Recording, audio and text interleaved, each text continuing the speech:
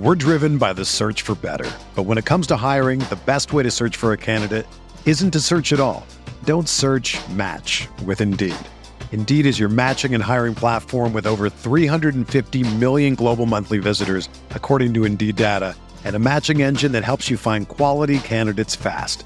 Ditch the busy work. Use Indeed for scheduling, screening, and messaging so you can connect with candidates faster. Leveraging over 140 million qualifications and preferences every day, Indeed's matching engine is constantly learning from your preferences, so the more you use Indeed, the better it gets. Join more than 3.5 million businesses worldwide that use Indeed to hire great talent fast. And listeners of this show will get a $75 sponsored job credit to get your jobs more visibility at Indeed.com/Blue Wire. Just go to Indeed.com/Blue Wire right now and support our show by saying that you heard about Indeed on this podcast. That's Indeed.com/Blue Wire. Terms and conditions apply. Need to hire? You need Indeed. Support for this podcast comes from U.S. Bank. U.S. Bank wants to know how you reward yourself because they have cards that make every day more rewarding. Are you a points hoarder, cashback guru, low intro APR lover? With U.S. Bank, it's up to you because they have the cards to fit your lifestyle. So earn more whether you're shopping at a gas station or a grocery store, even while planning a staycation. Learn more at usbank.com/credit card. U.S. Bank credit cards are issued by U.S. Bank National Association ND. Some restrictions may apply. Member FDIC.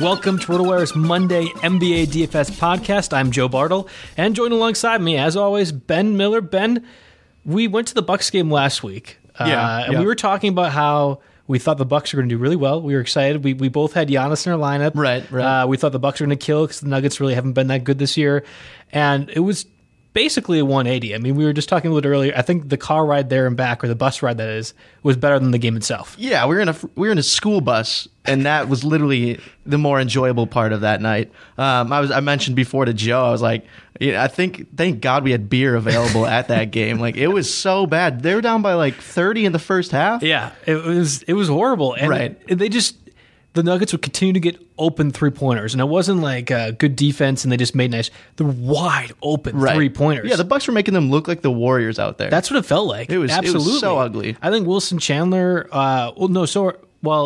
Gallinari had at least 15 points in the first half. Yeah. I know Jokic had a triple-double by the end of the game, but he had a double-double, I think, in rebounds and assists before the end of the third quarter. He just got the triple-double with the points at the end because they subbed him in because the Bucks actually made a run. It was a dreadful, dreadful game. I think, even like a guy like Jamal Murray, I think he even played well, and like it was so ugly all around.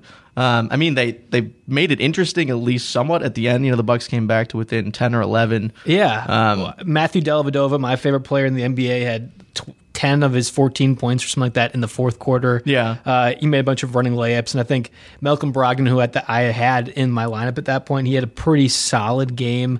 And I think the nice part was Chris Middleton showed up too, and now he played back-to-back games. So I think we finally have him set to go if you're a Bucks fan. But just watching that game was so frustrating. I feel like they just play down to their competition and I feel in like the worst way. That's kind of what they've done for years now. It almost feels like the last 3 or 4 years. It's always they play down like the Warriors game. You finally play up to your competition last year, I should say. Right. So when they gave them that first loss or whatever that was, they try and play up. They keep those games close, and then when you're playing like a trash opponent, all of a sudden they're at the same level. So it's so frustrating. I'll give you this question because this has kind of been all over the sport airwaves in Milwaukee and Madison. Would you fire Jason Kidd? Something's got to change. This can't be acceptable. Is Jason Kidd the guy that takes the fall for a season like this? I feel like most teams usually do put it on the coach. I mean, that's usually where it ends up. Right. I'm not ready to fire him, but I wouldn't say he's too far off. That's the same thing I was thinking. Like when I was listening to him, I'm like, yeah, honestly, it would make sense. But I legitimately think Jason Kidd is a good NBA coach. Right. But so where do you fix the problem? What are you supposed to do? I think you have to maybe not get injured. Well, like half your team. but you can't control that. Right. But that's... They have enough depth elsewhere to make up some of these injuries. I think the Chris Middleton one hurts far more than Jabari. So for the short term, the Chris Middleton injury hurt far more than the Jabari injury hurts. I think long term, with the Bucks' plan and where Jabari Parker was fitting in, that's going to hurt their long term goal. But short term, Chris Middleton was a huge thing. They really never had a two guard to fill in at that spot, especially when you had Giannis playing point guard. They made do with Dellavedova and Brogdon, but they really aren't the three-point shooting guys that you're kind of looking for with this lineup they had. So I think that the injuries hurt it, but we can't just go on and keep assuming that they're going to be healthy at some point. Like that's where it is. Yeah, but I mean, I think that brings into the question is, do you really want to fix it at this point? You know, there's like 20 games left in this season. You're at best going to get a 8 or 7 seed. Right. So do you want to fix it? Why not? I mean, this draft class is supposed to be so much better than years past. You might as well just cash it in. At some point, they have to build upon the potential that they have, though. Yeah, and I get playoff experience. It's nice to have like 4 games in the playoffs. Get guys like Giannis and Middleton some more playoff games to even Thon Maker too, exactly. Who will get the start most likely at the center spot and then get taken out right away for Greg Monroe. At some point, you have to build upon that promise. And if the Bucks continue to do what they have been doing, and like you said, this isn't just a this year problem. No. They have consistently played down to their competition. Right, yeah. 3 or 4 years now. So you're right. I actually think Jason Kidd's a very good head coach. I would want to keep him on there, but at some point you have to make that decision that he is not leading the team the way he was supposed to. And I'm not sure if it's at the end of this year. I'm not sure if it's the beginning of next year or like middle of next year, or even if it is the end of next year. I know that he's got a very great relationship with the Greek freak Giannis, and he's been instrumental in the development of him. But at the same time, we're just not seeing the team where it's supposed to be, where we think we can be when we start the season. Yeah, and I think it could be maybe even contract construction within the team. Like Jason Kidd doesn't do a bunch of extensions. Like he's not the one giving these players certain extensions. So I think there's some issues with what we're paying some guys, who we're bringing in. I think that could be more of an issue. But I mean, the players are developing right now. Like Giannis has developed into a great player. Parker before the injuries, great player. Middleton has developed into a great player. Brogdon too. Yeah. Even Maker. I mean, I think Maker's still got potential. Raw as hell, but he's got potential. And I think that you can find some spots for some of those guys. They probably did overpay this offseason. Teletovic, we were kind of talking on the bus ride back how he's a 3-point shooting specialist, and regardless of how well he's played this year, if you have a career arc that he has had, those generally tend to have some value in the league. I think what Dellavedova provides on defense, and again, I'm a fan, so I think I'm a little more optimistic on it, provides in defense and leadership skills a little bit. You can't discount that. But at the same time, I agree with you. Where the cap was placed this year for the Bucks, or where some of that money was, it makes it tough to maneuver around and get better. It just restricts some of the options you could have. Yeah, it just seems like Kidd's doing a solid job of, having these guys develop, but our player acquisition is more of the issue at hand. I mean, obviously injuries have killed us, but right. I just think it's more acquisition. I think Kidd's doing a fine job, but I would say that within the next year or year and a half, like Kidd's going to be gone if we don't show like a better record by the end of next season. And that's just that, because I mean, coaches take the fall. I would agree with that. All right, well, we'll stop talking about the Bucks right now. It's kind of a little bit of a depressing conversation, at least for Bucks fans. We'll get into the lineups that we have going on again. 12-game slate for the Monday NBA DFS today, but we'll go back and look at the perfect lineup from Sunday's games. I think it was 6 games that were going on. We have Steph Curry going against the Knicks at 10,500 for the perfect lineup last night. Drew Holiday going against the Lakers at 7,700 for the point guard options. At shooting guard in the perfect lineup last night, we saw Bradley Beal going against the Magic at 7,500, and then Rodney Hood going against the Kings at 4,200. At small forward, we have Bojan. I can never say his name quite right, so I'll let you go ahead and say this one, actually. I think it's just Bojan Bogdanovic. Yeah, see, you do it way better than I do. We kind of toss it back and forth. That's fine. Yeah, he's going against the Magic at 3,800 for his price, and then Paul George, who we've kind of been in and off of a lot with our DFS lineups, going against the Hawks at 8,000. Pretty good price for him. Kristaps Porzingis going against the Warriors against last night, 6,700 for his price tag. Amir Johnson going against the Suns at 3,700, and then Rudy Gobert going against the Kings at 7,000, or 7,600, I should say. That was your perfect lineup from Sunday's slate. Is there any takeaways that you can have from that? I mean, I was actually really happy to see Jrue Holiday in there. He had a double-double, 20 points, 12 assists, which was 47 FanDuel points. If Holiday can continue to, be comfortable playing alongside guys like Davis and DeMarcus Cousins, I actually think the Pelicans could really, up their play as the season winds down. Davis and Cousins are obviously going to command the ball at a pretty high rate. Yeah. But when Holiday's, also able to put up some points, it would really give New Orleans a boost. So I was definitely happy to see Holiday play so well. I think they've now won 2 of their last 3 games or something like that. After losing their last 6. Yeah, so that's good. True. I'll give you that. But yeah, no, it's good to see. I think if Holiday's points can stay up despite the acquisition of Cousins, I think that's really good for the Pelicans. And I think they could really have a decent end to the season.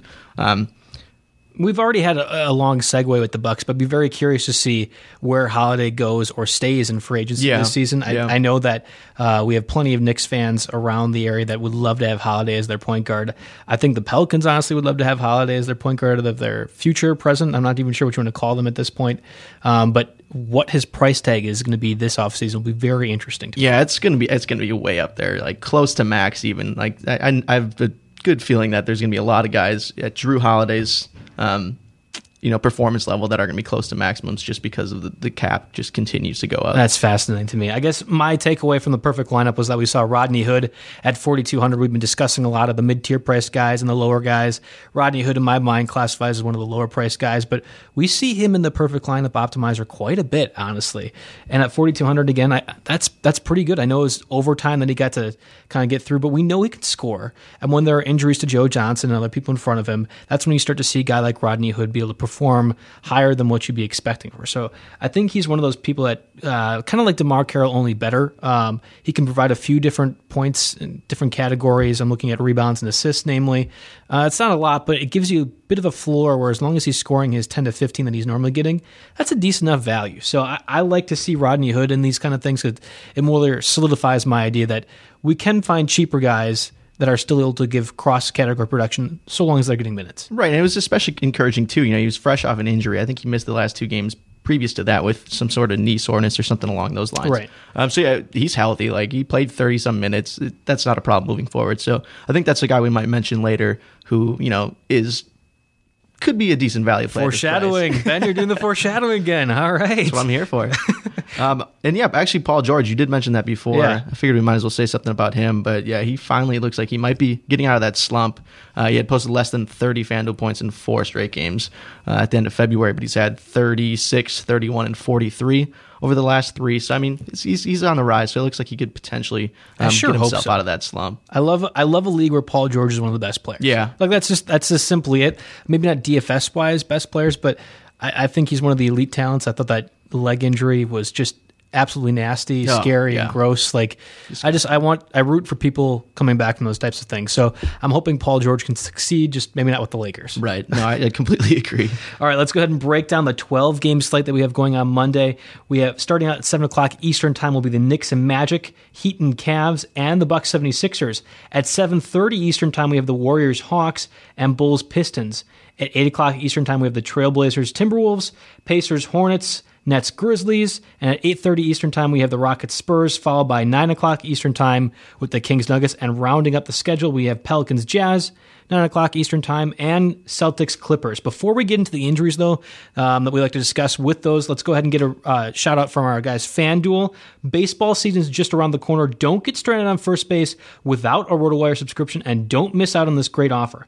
Make your first deposit on FanDuel today, and you'll get a free 6-month RotoWire subscription. Go to FanDuel.com/RotoWire to claim the prize. Must be a new FanDuel user in order to be eligible. Users may only establish one account on FanDuel. That's FanDuel.com/RotoWire. Okay, so let's break down some of the injuries that we have going on for the matchups. Again, 12-game slate. There's a few games that really don't have many notable injuries, but we'll kind of go through it like we normally do, break down a few of these things, and you could pop in if you find any that are really important to you. Definitely.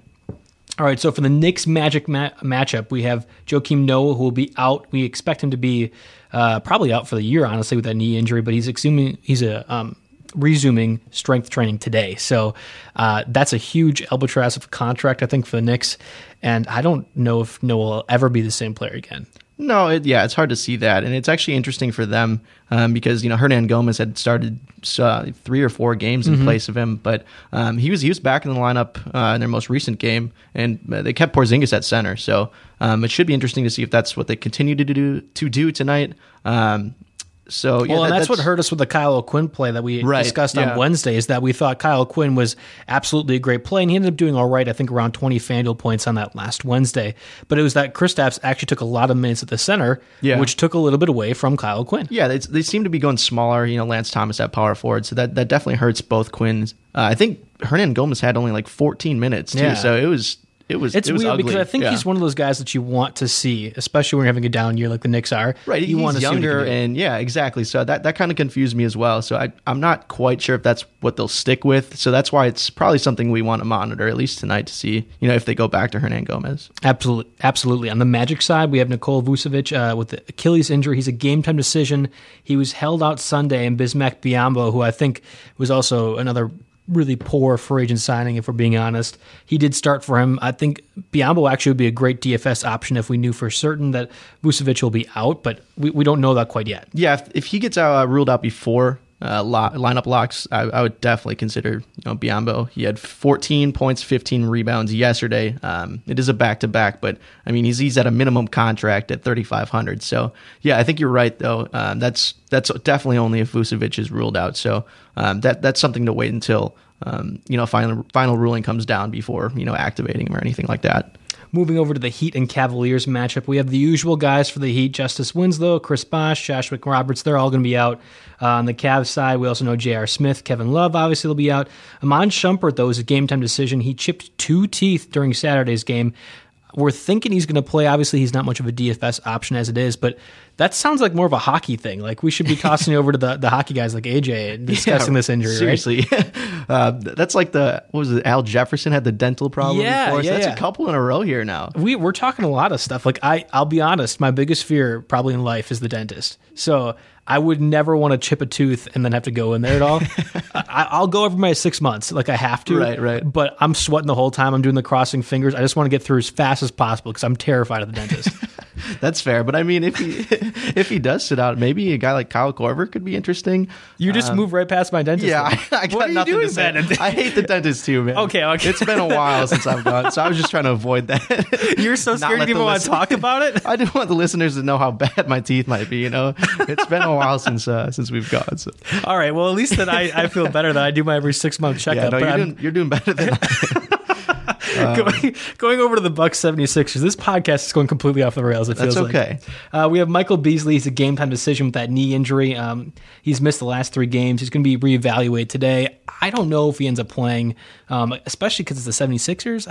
I don't see that happening. But we know that Joel Embiid will not play with that knee injury. Obviously, he's out for the season. Jahlil Okafor is doubtful to play. He missed Saturday with knee soreness. So Rashawn Holmes, he might actually get that chance to start at center. And then Gerald Henderson is probable to play. He sat out Friday and Saturday with hip soreness. That means Stauskas, who was starting at shooting guard, probably heads back to the bench. So a couple of injuries to monitor there, but I think the notable one probably is Holmes, right? Yeah, definitely Holmes. I mean, he's a guy that's performed actually pretty well in the last few weeks here, maybe the last week or so. But he's going to get a ton of minutes. No Okafor, no Embiid. That's a great situation to look into. He's cheap too. He's like $4,500 or something like that. So yeah, that's someone I'm looking at. Going over to the Warriors-Hawks game, obviously just 2, injuries that we already know about. Kevin Durant with the knee injury, he's out probably for, I'm expecting to be at least most of the regular season and into the playoffs. Mike Dunleavy with the ankle injuries out indefinitely. Moving over to the Bulls-Pistons, Rajon Rondo is a game-time decision after he tweaked his ankle on Saturday, and he sat out Sunday's practice. He's actually behind in the point guard depth chart anyway. I thought he'd be one of those buyout candidates, but that never actually happened. Either way, I'm not really using Rondo in DFS purposes tonight. And then Dwayne Wade, probably a bigger injury for today's slate due to the lack of shooting guard options really available. He's ruled out with a thigh injury. He sat out Sunday's practice. Paul Zipser is likely to get the start, and he is probably one of those guys that will go down as I have never heard of you before, and you are now starting in an NBA game. So I feel like those happen at least 3 or 4 times throughout the year, and Paul Zipser is going to win that award at least for tonight. Going over to the Trailblazers Timberwolves, we have Evan Turner out with a hand injury. Alan Crabb, he's probable with a leg injury. And then really, we know a couple of big guys for the Timberwolves have been out for a while. Zach LaVine, Adrian Payne, Pekovic. Those guys we've kind of discussed ad nauseum already. Moving over to the Pacers-Hornets game, Lavoy Allen is a game-time decision with a knee injury. He sat out Sunday's game. Kaminsky, your boy Frank Kaminsky, is out with a shoulder injury for 10 to 14 days. And then we have Miles Plumlee, who will be out with a calf injury. He's missed the last 2 weeks now. And then Ramon Sessions with a knee injury out. Obviously, I think the Kaminsky injury hurts you the most, right? I was devastated, actually. That was so sad. Kaminsky, it sucks because he was playing so well. He had, a bunch of 30-point FanDuel outings. He was getting so many minutes. I know Cody Zeller was hurt, but that's still it's so unfortunate that he had to go down like that. 2 weeks, like that's a good chunk. That's like 5 games or so. When I saw that injury first come across the RotoWire headlines, I immediately pictured you just like sobbing uncontrollably in your apartment. You hit that spot on because I was. Yeah. This is just breaking down that Frank the Tank can no longer be in your DFS lineup. My eyes welled up. It was an unfortunate time for sure. Okay, well we gotta move past this. Like I said, we're already losing all of today, and we have the phones going off. It's a crazy helter skelter podcast in the NBA slate here. So we have the Nets, Memphis Grizzlies. Obviously, no real major injuries to take note of there. The Rockets, Spurs, also no real notable injuries, but the Kings and Nuggets matchup. Hello, Garrett Temple. You are out with rest and recovery. Malachi Richardson out with a hamstring injury for 4 to 6 weeks.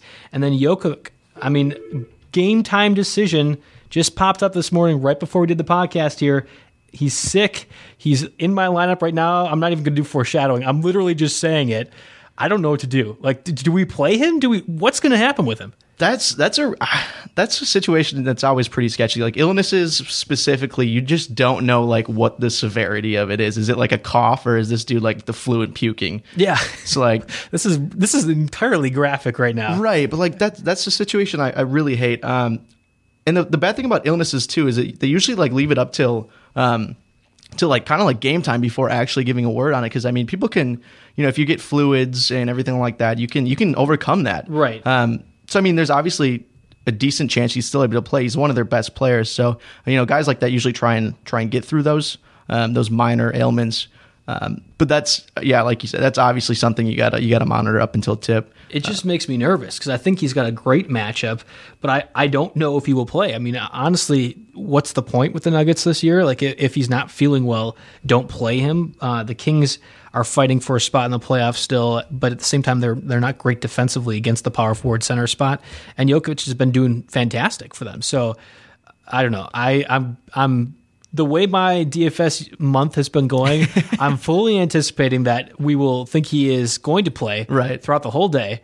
And then probably 30 minutes after lock, we will find out he is done for the day. And that's what it'll be. And like I said, I have him in my lineup. I'm going to keep him in my lineup until we know for certain because I think he's got a great matchup. But I'm anticipating that with my way my month has been going, that's what's going to happen. I don't know. I just feel like with injuries like with your knees and legs, like with those type of injuries, I understand if you're a team that's out of the playoff race, resting players. But if it's an illness, I think a lot of guys can play through that. It's like me and you. We come to work if we're sick. We'll still make it through that. I know you came here despite Frank Kaminsky being out 10 to 14 days. That's a huge thing for you. That's traumatic. Yes. Yeah, and we're here. We're here. We're present. You fought through it. We got the last 2 games for the 12-game slate with the Pelicans and Jazz. Omar Sheik will be a game-time decision with an illness. Obviously, it's not really a big deal if he plays or not on the same level as Jokic. So Shelvin Mack with the ankle injury is a game-time decision. He's the third-string point guard. Not really much of a DFS option there. And then Joe Johnson, obviously I discussed him a little bit before when we were talking about Rodney Hood. He's missed the last 2 games with soreness. He's a game-time decision with a groin injury as well. That means Rodney Hood might be able to play again if Joe Johnson is in fact out. And moving over to the Celtics-Clippers side, just 2 injuries. Al Horford, kind of a bigger one if you're looking at paying up for the center spot, is a game-time decision with elbow soreness. He blocked a shot apparently on Friday, and he blocked it so well that he just got soreness in his elbow. So, I'm kind of joking about that, but it's kind of how the injury broke down. He didn't play Sunday's game. I'm kind of thinking he won't play Monday either. And then Avery Bradley is a game-time decision. He didn't play Sunday intentionally after they are kind of giving him some rest and recovery. He's still coming back from a sore Achilles injury. I'm expecting him to play tonight, but that Al Horford injury could make a big difference if you want to pay up at center spot. Yeah, I think Horford's a great injury to look at. I think a guy like Kelly Olynyk, should have a ton of value. I think he'll be extremely cheap, but has played pretty well when he's been called up for big minutes. So I think that's something to monitor. But like you're completely right on Bradley. It sounds like he was just resting. He should be back in the lineup. So guys like Marcus Smart or Jaylen Brown, you're still probably going to want to steer away from them for now. Is there a matchup in particular with all those injuries that you're kind of targeting right now, or you think could provide some big DFS value? Yeah, we talked about it already, but it's kind of hard for me not to look at the Milwaukee-Philadelphia game. The Sixers, who were so deep at center, in the front court all season, they're down a bunch of bodies. Feels like just in 2 weeks they lost everything. Right, like it just disappeared. Yeah. Like Nerlens Noel's traded. Joel Embiid's obviously out for the rest of the season now. Okafor's doubtful. That's a ton of playing time for a guy like Holmes. So I think he's one of the better value plays at one of those smaller contracts at just $4,500. Then also, since there really aren't too many games with a ton of injuries, I think it's also, fair to point out, a prominent injury like Dwayne Wade, who's sitting out for the Bulls. I think the Bulls only have 2 injuries, but without Wade, that could mean a few different things. For one, I think Jimmy Butler has increased value, considering he's going to be relied upon even more, to shoulder the load offensively there. There's also, we talked about Zipser. He's interesting. I'm not too sold on that. That's a little more of a sketchy play for me. But yes, Zipser or Denzel Valentine, those are guys that are probably going to see a little added time on the wing. But for me, I think it's more in my eyes, it's a Butler thing that I'm looking at. I think Zipser's 3,500. I'm not familiar with Denzel Valentine's price, but I'm assuming it's probably at least around there, close to like 3,700. I think Liam Neeson might actually need to be looking out for the 76ers center spot because they're all been taken. Like, oh, there we go. I mean, they're all gone. We need to have them come in for taken 4. Like this is where we're at right now. No, for me, I think I'm looking at the Kaminsky game. We kind of discussed it when you were sobbing about it uncontrollably earlier in the podcast. I think that having Kaminsky out means that, and Plumlee for that matter, means that Zeller might get an opportunity. I think it's Cody, right? Not Tyler. Cody, yeah. Tyler's the Celtics one. Okay, I'm trying. I'm also devastated by the Kaminsky injury too. So we're moving past it. Cody Zeller, I think, is going to have an opportunity at center. He's at $5,000 for his price tag. I think that's probably a good way to go, especially when we know he has to play. I don't know how many other center options they really have. So we're looking at 34, 35 minutes for Cody Zeller, and I think that's pretty good value for his price. So kind of a sneaky thing too, but Lavoie Allen for the Pacers has been one of those guys who you could sometimes slot in if you're looking for a cheaper player and just hoping that he gets a lot of minutes. Well, this now opens the door a little bit for Thad Young, who is himself coming off an injury himself. So I think that Young probably gets a few more minutes. I'm not sure if I really want to use it DFS-wise, but if we're moving away from that Bucks 76ers matchup, this is the one I'm looking at. Yeah, and Young's fairly cheap usually. I think he's usually in the 5,000s. Yeah, that's like, I mean, you might as well call him Thaddeus 5,000 Young. That one didn't get me. Why not? Fine. I'm just saying he's right around that price all the time. Your Taken reference was killer. That last one was just brutal. Well, you know what? 1 for 2 in the day. We're moving past 50%. Yeah, that's pretty good. I'm doing all right in baseball if we're doing that. True. So we're going to kind of skip past a lot of the other questions that we have because we spent so much time with the Bucks, which was fine. We need to talk about that. We need to get off our chest a little bit here. True. But our would you rather question of the day, again, I'm lacking a little bit of creativity, as you can tell by my bad puns.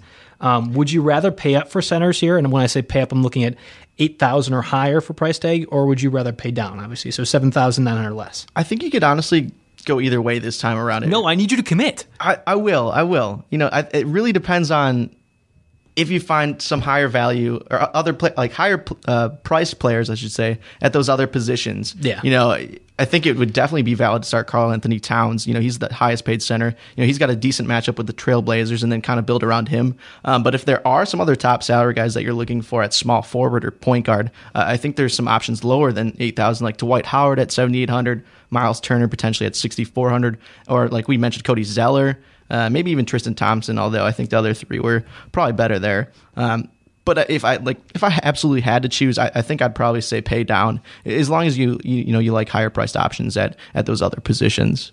So I think you can absolutely make a case for Karl Anthony Towns against the Trailblazers. I think that's a high scoring matchup, and Towns is one of the best players I think in the NBA, not just in that matchup in general. So yeah, for his price tag, which I'm pretty sure is around 10,000, I think it's like 10,400. Yeah, I was going to say that. I thought it was 10,500. So yeah, 10,400. I feel pretty good at going against the Trailblazers. For other higher priced guys, I like Hassan Whiteside, I like Andre Drummond, and I like Marcus Saul, especially going against the Nets. They're all above 8,000, but in that range. Honestly, if I were to do this lineup over again, and I still might if Jokic is out with that illness for the Nuggets, I would pay up at the center spot today. I think that there's a lot of value that you could be had there, and I'm not sure I found a lot of value elsewhere at positions like you were talking about. It was absolutely a cop-out answer which you gave us before. Absolutely, yeah. But I think there is some truth to that. I just don't feel like there is a lot of value in other spots, so I'll pay up at the center, and then we'll just go cheap somewhere else, punt. This would be if I were to redo my lineup again. Obviously, I'm using Cody Zeller tonight. I kind of discussed that earlier with the Frank Kaminsky injury, but if I could do it over again, and obviously I could, but I'm not going to, I would probably go with Marcus Gasol at 8,100. I don't think Brook Lopez really scares me. I like comboing Conley and Marcus Gasol together because the Nets are, almost historically one of the worst teams defending point guards in the NBA. So I think that's probably where I go, and I don't normally like to pay up for centers. Yeah, me either, but we talked about it before the pod that some of those, there's like 10,000 price guys or more. And of them, they really just don't have great matchups. Like Harden's going up against the Spurs. Yeah. DeMarcus Cousins, Davis are going up against the Jazz. So I think if you want to pay up for a center, it's completely okay, especially a guy like Towns or Gasol. Before we move on to the RotoWire Optimizer lineup, let's first have a word from Pristine Auctions. Again, Pristine, Pristine. I love Pristine Auctions. I'm already a user of that. We got the David Johnson item that I am really hoping ends up finding its way to my mailbox today. I'm excited to try that out. But I love collecting autographs and other sports paraphernalia. It's absolutely one of my pastimes, and it's been great to work with Pristine Auctions so far. It's easy to bid on items. I feel really confident in the items I'm getting too, because we have the certificate of authenticity that comes with the item itself. And honestly, the prices are just ridiculous for some of these things. Yeah, and have you actually been able to check any of their items out other than the David Johnson jersey? Like, I know once you get that, that's every single day, Ben. That's going to be like posted up on your wall instantly, right? Or is that something you're going to wear? No. I'm definitely framing that. Yeah. The framing framing is pretty expensive. I'm looking at other options around in the Madison area, and it's about $250. But if you you actually frame items through Pristine, it's around $130, which is nice. Fantastic value. So if I would have known that before, I would have probably went through Pristine for the framing as well as getting the item itself. But right. Yeah, I look at Pristine every single day. I have to really resist bidding on things every single day because I understand that I have a limited budget. Right. These podcasts don't pay for everything. Very true. Very true. Yeah. So I really like a Kevin Durant jersey today that I've been saying. There are multiple Kevin Durant autographed jerseys, whether it be a Christmas jersey that he used or anything like that. $50. That's $50 right now for a Kevin Durant autographed jersey. Yeah, I'm not even going to say what I paid for a Kevin Durant Oklahoma City jersey because that's so much cheaper than what I paid. And God, why did Durant have to leave, man? He's killing my jersey selections. It's a signed Kevin Durant jersey. That is an unreal price for a Durant jersey. $50. Yeah. If you're a Minnesota Vikings fan, I am not. But if you are, Stephon Diggs, who I think could be one of the better wide receivers in the NFL if they actually threw the ball more than 5 yards, at $27 signed autograph jersey. I love that too. Pristine has so many different options out there, whether you're into NHL, NBA, MLB, NFL. I don't even know any more L's, F's, M's I can add on there. But if you're a sports fan, you love collecting autographs, Pristine Auctions is the place to go. Again, Pristine, Pristine Auctions. If you want your items to sell, go to Pristine Auctions. All right, let's move on to the RotoWire Optimizer lineup for tonight's 12-game Monday slate. We have Derrick Rose at point guard going against the Magic at 6,500, and then point guard Dennis Schroeder going against the Warriors at 6,400. At shooting guard for the RotoWire Optimizer lineup, we have the Greek freak Giannis Antetokounmpo going against the 76ers, 10,800, and then Tyreek Evans going against the Nuggets at 5,800. At small forward, we had Thabo Sefolosha going against the Warriors at 3,700, and small forward Chandler Parsons going against the Nets at 3,500. So two very cheap options for the RotoWire Optimizer lineup. At power forward, well, we have a few more expensive options. We have Blake Griffin going against the Celtics at 9,600, and Paul Millsap going against the Warriors at 7,700. And rounding out the RotoWire Optimizer lineup, for Monday's 12-game slate, we have Jusuf Nurkic going against the Timberwolves for 5,900. Lot to kind of take in with that RotoWire Optimizer lineup. Is there any initial thoughts that you have for it? I mean, I like the fact that it, for the most part, avoided the hefty salaries, up top. It did locate Greek Freak, Giannis, and he may be one of the few guys in that top tier, like Towns, that I'd potentially, take a risk on. He's got a solid matchup with the 76ers. So that doesn't bother me too much. I think there's some better talent at the lower depths to locate than what the optimizer gave us. I've said this in the past also. I'm not a huge fan of using Derrick Rose. So that's another player I'm probably avoiding here. But I am kind of intrigued by Paul Millsap's matchup with the Warriors. The Warriors give up a surprising amount of points to power forwards, despite Draymond Green being there. So that could be a spot where Millsap is able to produce. So I kind of like that pick. I'm definitely intrigued by it. But I think some of the lower price players is somewhat questionable tonight. We've been on board with the lineup in the last couple of podcasts we've done. It's been consistently, I think I like this for the most part. I'm decidedly not with this lineup tonight. I mean, I don't think this is good at all. If you're going to pay up at certain spots, I want to make sure you get the right guys, and I don't think that's what this is doing at all. Like, the optimizer understands that the Bucks are doing all right. I mean, Giannis has been a huge struggle. I've used him in the last 2 podcasts. Yeah, I feel a little burnt by him. I'm not going to lie, but he's been up and down. I mean, he's had 3 50-point games in the last 10 games. That's it. Yeah, that's not what you're looking for when you're paying for someone for in the 10,800. Yeah. He's had 3 of them. I mean, he's struggling to get the 40-point mark sometimes, especially the Nuggets game we went to, even the game before that too.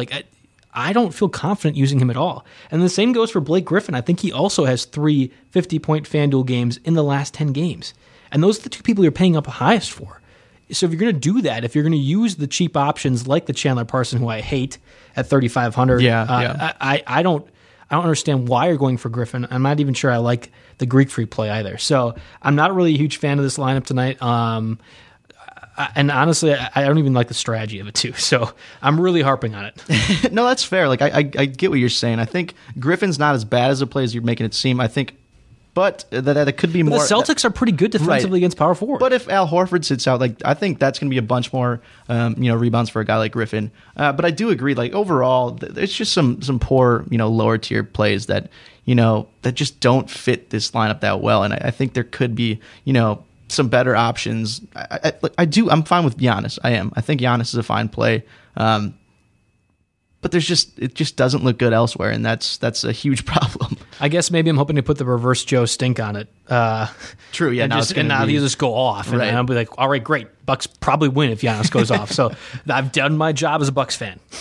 So if you are not a fan of Derrick Rose at the point guard spot, who do you have in your point guard lineup for your Monday slate? I'm going Damian Lillard, who's going up against the Timberwolves. He's priced at 8,800, and Darren Collison, who's taking on the Nuggets. At 5,500. I really like Lillard's price. He's just 8,800. He's been in the 9,000s over the last 2 games, so it's starting to fall a little bit, which is always something I like to target. It's not like he's played horrible of late either. He's logged 40 FanDuel points or more in each of his last 5 games. And this is still a guy that is one of the best point guards in the league. He can go off on any day. So I like using him as one of my higher priced guys. The Timberwolves don't necessarily give up a ton of points to point guards, but it's not like they're a juggernaut defense or anything like that. So right. I'm comfortable playing him, especially at 8,800, which isn't a horrible price for him. And then with Collison, he's been pretty inconsistent of late. He had 30, 31. 41 minutes over those last 3 games, which is why I kind of like him there. I think he's still receiving the bulk of the workload. Jeez, I can't talk. No, you're fine. Bulk of the workload at point guard. He's coming off a 30 FanDuel point showing against a tough Jazz defense. So when you're going up against someone like the Nuggets, who's a pretty up-paced game as well, right? I think at just 5,500, that's a solid play. I liked the Darren Collison play too. Like when I was putting together the lineup initially, I thought, I feel good about that. My one concern was where does Ty Lawson fit into this whole thing, and I still don't feel like the Kings front court, the Kings back court, I should say, hasn't really been figured out quite yet. Right, they just keep flip-flopping. Yeah, it's an ugly situation. And there's so many injuries too that they have to kind of mess around with. So I want to stay away for that reason alone. But yeah, Nuggets really are not great defensively against point guard. And at second most. $5,500 for Darren Collison. That's great. That's decent. Yeah. Yeah, I agree with you. Obviously, I didn't go that way, but I like the way you're thinking. I went with Mike Conley at 7,800 going against the Nets. We're talking about the Nuggets being really bad defensively against point guards. Yeah, Nets are just as bad. So I don't know who really is all going to be scoring on the Grizzlies besides Marc Gasol and Mike Conley. So if, again, I had discussed earlier, I'd love to put Marc Gasol in my lineup if I had redone it over again. I definitely have Mike Conley. He was one of the first people I went and reached to. He's been consistent lately. I feel pretty confident using him and getting at least a good ceiling of 35, 40 FanDuel points. That's kind of what we're looking at. And then the other point guard spot, I have Derrick Rose going against the Magic at 6,500. The optimizer liked him, and that made me initially look at it. Again, I've been kind of hesitant to use Rose as well. I've been on board with you for the most part, but he's got over 30 FanDuel points in the last 4 games. I'm just looking for some consistency at this point, especially in a double-up kind of situation. Magic are not great defensively against point guards. I think they're top 10 allowed most FanDuel points to point guards. I think that Rose in this situation probably will do fine, which means that he'll get like 15 FanDuel points and only play 20 minutes. No, I mean, my gripe with Rose is usually that he's just burned me in the past. Like he still has potential on any given night. So I get the fact that you're using him. I'm just scarred from my previous attempts, which is fine. Like I get that. I think Rose would probably understand too. I mean, he's done that to everyone. It feels absolutely. Like. But I do like the Conley play. I think he's a guy that's extremely consistent. He's had 40 or more FanDuel points in 3 of the last 4 games. You know, he's still like only 7,700. That's a great price for someone like him. So I think that's a great play. Who do you have at shooting guard then for tonight's 12-game slate? Yeah, for shooting guard, I'm going Klay Thompson against the Hawks at 7,000. And we talked about him before, but Rodney Hood against the Pelicans at just 4,200. With Klay Thompson, despite being a playoff team in the East with the Hawks, they aren't necessarily great at guarding shooting guards. So I think this is an opportunity for Thompson to score a little bit. A little expensive, 7,000, but it's still a guy who's gone off for multiple 50-point FanDuel games this season. So a ton of upside there. The Warriors are still without Kevin Durant, which obviously means more shots for guys like Curry, Thompson, Draymond Green. And when you put all that together, I think that's fine. 7,000 price with Thompson. I think he has a decent chance of I like that one too. I mean, I had looked at that as well. I'm staying away. Not so much that I'm worried about Thompson's thing. Curry's just been going off for the Warriors. No, you're not wrong. He's taken on so much more of a load, and we kind of expected that. I mean, when we had to discuss that injury in last week's pod, that's kind of what we thought, that maybe Curry was going to take over, maybe Thompson was going to take a little bit more. And I think that Klay Thompson will still have his moments. I wonder if the Hawks are actually a pretty good team that could stop him from doing that. I mean, he's not necessarily only a 3-point shooting option, but I think that they're one of those teams that I respect coaching-wise, that they can kind of take away one team's strength. So that's the reason I stayed away from him, but I don't think it's a bad play overall. Yeah, I just think he has so much upside as a scorer, especially with no Durant there. Like there's so many shots that are going to go around now that he's out of the lineup. So I think that's a valid play. And then with Hood, we already mentioned him in yesterday's optimal lineup, just 4,200. He had 28 points in Sunday's game against the Kings. But that was his first game back from a 2-game absence. So I do have a few concerns there if the team wants to limit his minutes. I'll feel a little better about it if Joe Johnson doesn't play, because that really means they don't have that many bench options to take minutes from Hood. But I still think that's such a decent price at 4,200 that I'm willing to take a risk on him as one of my cheaper plays. I feel pretty good that if Joe Johnson doesn't play, you'll definitely get your value back from Rodney Hood. Yeah. And like if I was to kind of refangle my roster on if Jokic is out, I'm definitely putting in Rodney Hood in my spot, because I don't really feel great about my shooting guard options. I'm going with Tim Hardaway, who's facing the Warriors, obviously, at 5,500. He's the Klay Thompson counterpart to that matchup. And then Nicholas Batum going against the Pacers at 6,800. Batum is one of those guys that can get you production everywhere else. He just doesn't score that much. Like, he gets the rebounds, he gets the assists, he gets a fair amount of steals too, honestly, as a shooting guard spot. So I like to use him when I can't find many cheaper options, and I didn't really want to roll with Rodney Hood yet. So Batum is one of those guys I feel pretty confident about playing. And, oh, by the way, the Pacers aren't that great defensively against shooting guards. I mean, this isn't really new. We have Monta Ellis sometimes playing there. We have small guard Rodney Stuckey every time. I mean, Batum will get his points, and he'll get his rebounds too, and that's kind of what I need. I'm really not comfortable with the Hardaway play, but I didn't know where else to go. That was literally the last guy I put in. I mean, he's done fantastic in the last 2 games. He's gotten 24 points against the Pacers and 36 against the Cavaliers, and this was with Thabo Sefolosha coming back. So, yeah, I mean, I think he's hot right now. Do I want to ride with him too often? No, not really. But this is where I'm at right now with the DFS lineup. So if there's one hole, I think it's probably the Tim Hardaway play. I think Hardaway is probably a safer play than you're leading on. Like you said, Sefolosha just came back, but Hardaway still had 35 minutes in the last 2 games. He's been a scorer. Like, this guy's been getting 16 field goal attempts and 20 field goal attempts. So that's a ton of shots off. I like the play. He's only 5,500. So it's not like you're paying like 7,000 for this guy. So I think it's a little safer play than you're leading on. But that's probably the way I'm feeling about Hardaway for tonight. I think that's fair enough. At my small forward spot, I'm going Kawhi Leonard, who's going against the Rockets at 9,200. Simply put, I just think that's going to be a high-paced, high-octane game. I know that the Spurs like to slow things down a little bit, but Kawhi Leonard's going to get his points. And I actually looked at his matchups with the Rockets. He hasn't really averaged that many points, but he's shooting under 30%, I think, from the three-point line in those games. If he shoots even like 35-40% and he's taking about 5 3-pointers a game, I'm expecting him to be able to recoup a little bit of those points. We know what he can do defensively. We know what he can do rebounding, assist wise. So we're just trying to get a few more points. I love him at 9,200. Again, not a 10,000 priced guy, which makes me feel a little bit better about that. I have a bit more money to play with, so I definitely like Kawhi Leonard that spot. And then Chris Middleton at 5,600 is my other small forward option. We discussed him pretty well, at least when we were doing our talk at the top of the hour about the Bucks.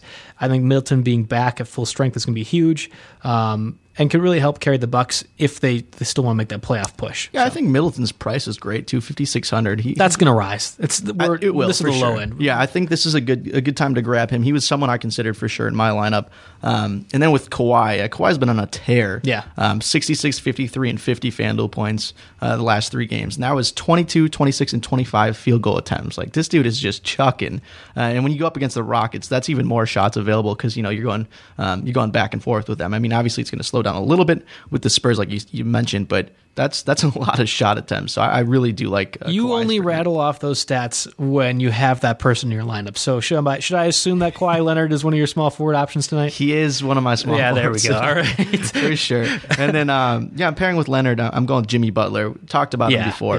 Yeah. No Dwayne Wade. He's going to have a bigger offensive responsibility. And he's only 9,100 or something like that. So and like I mentioned above, I'm not going with anyone in the 10,000, so I'm pretty comfortable using 3 or 4 guys in the 8,000 to 9,000 range, and going from there. Who do you have at power forward? For power forward, I'm going with Kristaps Porzingis at against the Magic, I should say, at 6,700. And Richaun Holmes, we talked about him extensively. He's going up against the Bucks. Should be starting at center at just 4,500. With Porzingis, he's another guy that was in yesterday's optimal lineup. And while I don't really often encourage using players on a back-to-back, I think Porzingis is going to be a strong play again.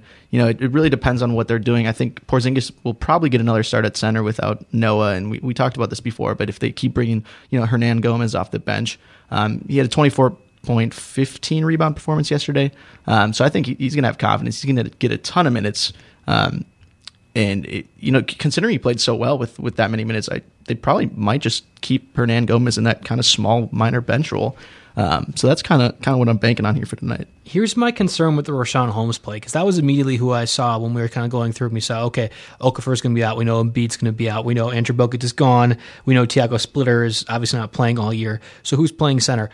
Holmes only has 24, 25, 26 minutes the last 3 games, and that's with Okafor out. We know that. That's with Embiid out, and he's gotten 19 and 18 FanDuel points respectively. And then if we go back one more game, 24, which isn't great, even though that's 4,500. That's about 6 times the value, which is okay.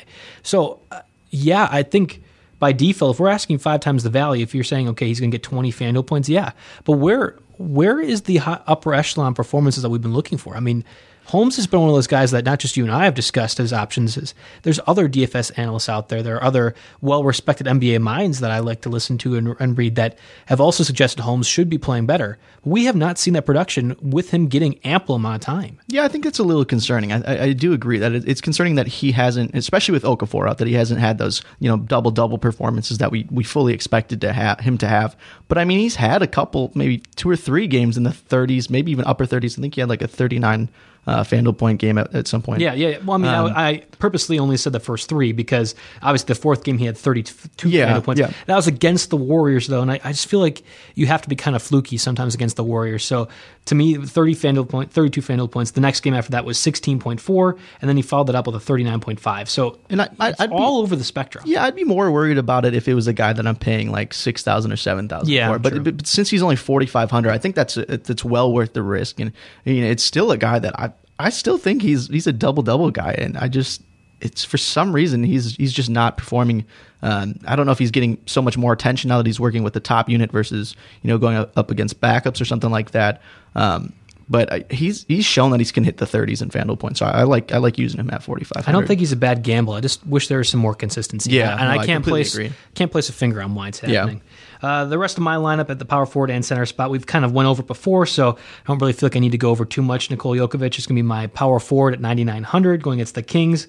Obviously, he's a game-time decision right now with an illness, and knowing my luck, he will not play. So you need to adjust your lineups accordingly after listening to this podcast, but I'm expecting him to play. At least I'm hoping he's going to play, and if he does, Kings have not been very good defensively against power forwards, and frankly, he's just really, really, really good. I mean, we saw that in person Wednesday against the Bucks when he got the second triple-double of the game, or I'm sorry, of the week, I think, because he had a game triple-double before then too. So I think he's just a really good player, and that's at 9,900, he should be in the 10,000 range if he's playing. So I think that's value, and I don't really like too many of the power forward options in the mid-tier, so this makes perfect sense to me. And then my other option, Amir Johnson at 3,700 going against the Clippers.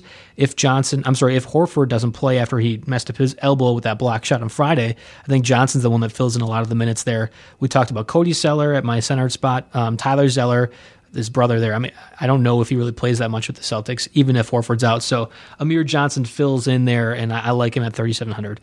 And then again, Cody Zeller going against the Pacers, 5,000. Makes a lot of sense with your boy Kaminsky out. So I think that's the way that's a pretty easy option for me at center if I were to not pay up. Yeah, I think you're talking about Johnson. I think Johnson should be a pretty good play at 3,700. That's almost a minimum contract. So if Horford does sit out, he's going to be in the mid to upper 20s, if not hit that 30 mark. I don't think Tyler Zeller will be a guy that's in that rotation. I think it's more probably Kelly Olynyk. Yeah, and I think that's definitely a play to consider if there's no Horford. But I do completely agree with Cody Zeller, the other Zeller. You got so many Zellers today. as my center as well. There's no Kaminsky, no Plumlee, like he's forced into minutes. There's no other options behind him. Maybe they have Johnny O'Brien or something like that. Yeah, they like do actually. That's horrible. Bucks standout for us. Yes. So I do like Zeller a lot at just 5,000. He's had mid 20s in FanDuel points the last few games. So I think that's a guy that can easily get over that 30 FanDuel point mark. I'm not sure he'll be as used as, say, a Kyle O'Quinn was, or even back when we were discussing Corey Joseph coming off that Kyle Lowry injury. I think that Zeller might have a little less ownership rate, which makes me even more likely to use him. I completely agree. Yeah. So this is more of just a small name. But again, Kaminsky being out definitely opens the door for Zeller to get a lot of minutes and hopefully do well FanDuel-wise. That does it for us on the Monday NBA DFS slate. Again, 12 games. We'll be back Wednesday to discuss more NBA DFS. Ben, where can the people find you at Twitter? You can get me at BenMan Doing Work. Still the best Twitter handle at RotoWire, and you can follow me at JB Fantasy Sports. That does it for us. We'll see you again Wednesday.